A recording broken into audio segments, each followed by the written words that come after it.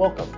My name is Andrew Barron, and this is Well, It Depends, the podcast where I present the pros and cons of different financial decisions so that you, the audience, feel better informed when you are confronted with these decisions in your own life.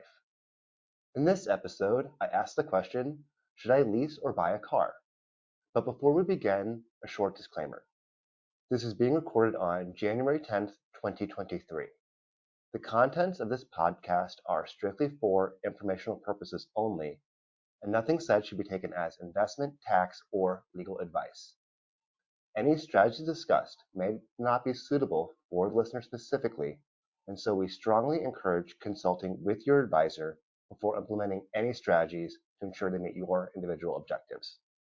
Leasing or buying a car is one of the great debates in personal finance.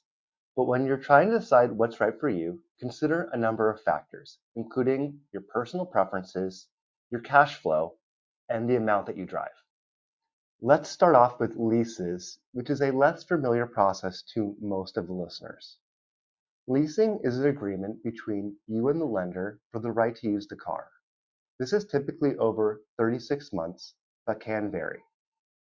Leasing can be right for you if you enjoy having a consistent monthly payment, you want to have a late model car, and you never want to worry about expensive repairs since the car will always be under the manufacturer's warranty.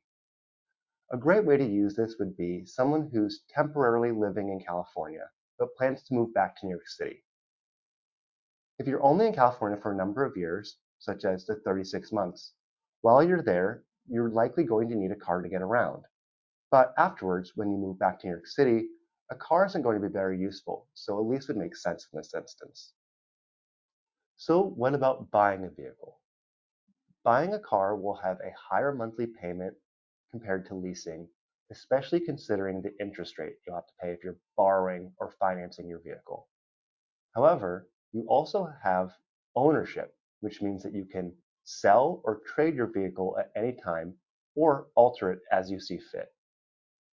It may make sense to buy your vehicle if you want a specific model and trim class. Dealers decide on which vehicles will be up for lease, and if you have your heart set on a specific type, it may not be available unless you purchase it. It is more economical over the long term to buy. If you were to compare a back-to-back lease over 6 years, this will cost thousands of dollars more than buying a vehicle and owning it over the same 6 years. This effect amplifies if we were to do this again for 9 years. It's a good tidbit to know that the average American vehicle is on the road for 12 years currently, which does put things into perspective. If you intend to drive a lot, know that leases are often capped at 10,000 to 12,000 miles per year. So if you're a high mileage driver, this may not be the right option for you. To recap, leasing may be advantageous if you're trying to keep your monthly payments down in the short term. However, over the longer term, buying is a more economical option. It's important to consider your personal preferences, your cash flow, and your driving habits to ultimately decide on what is the best fit for you. If, after listening, you'd like to discuss your situation with one of our financial planners, including me, please email info@jgua.com.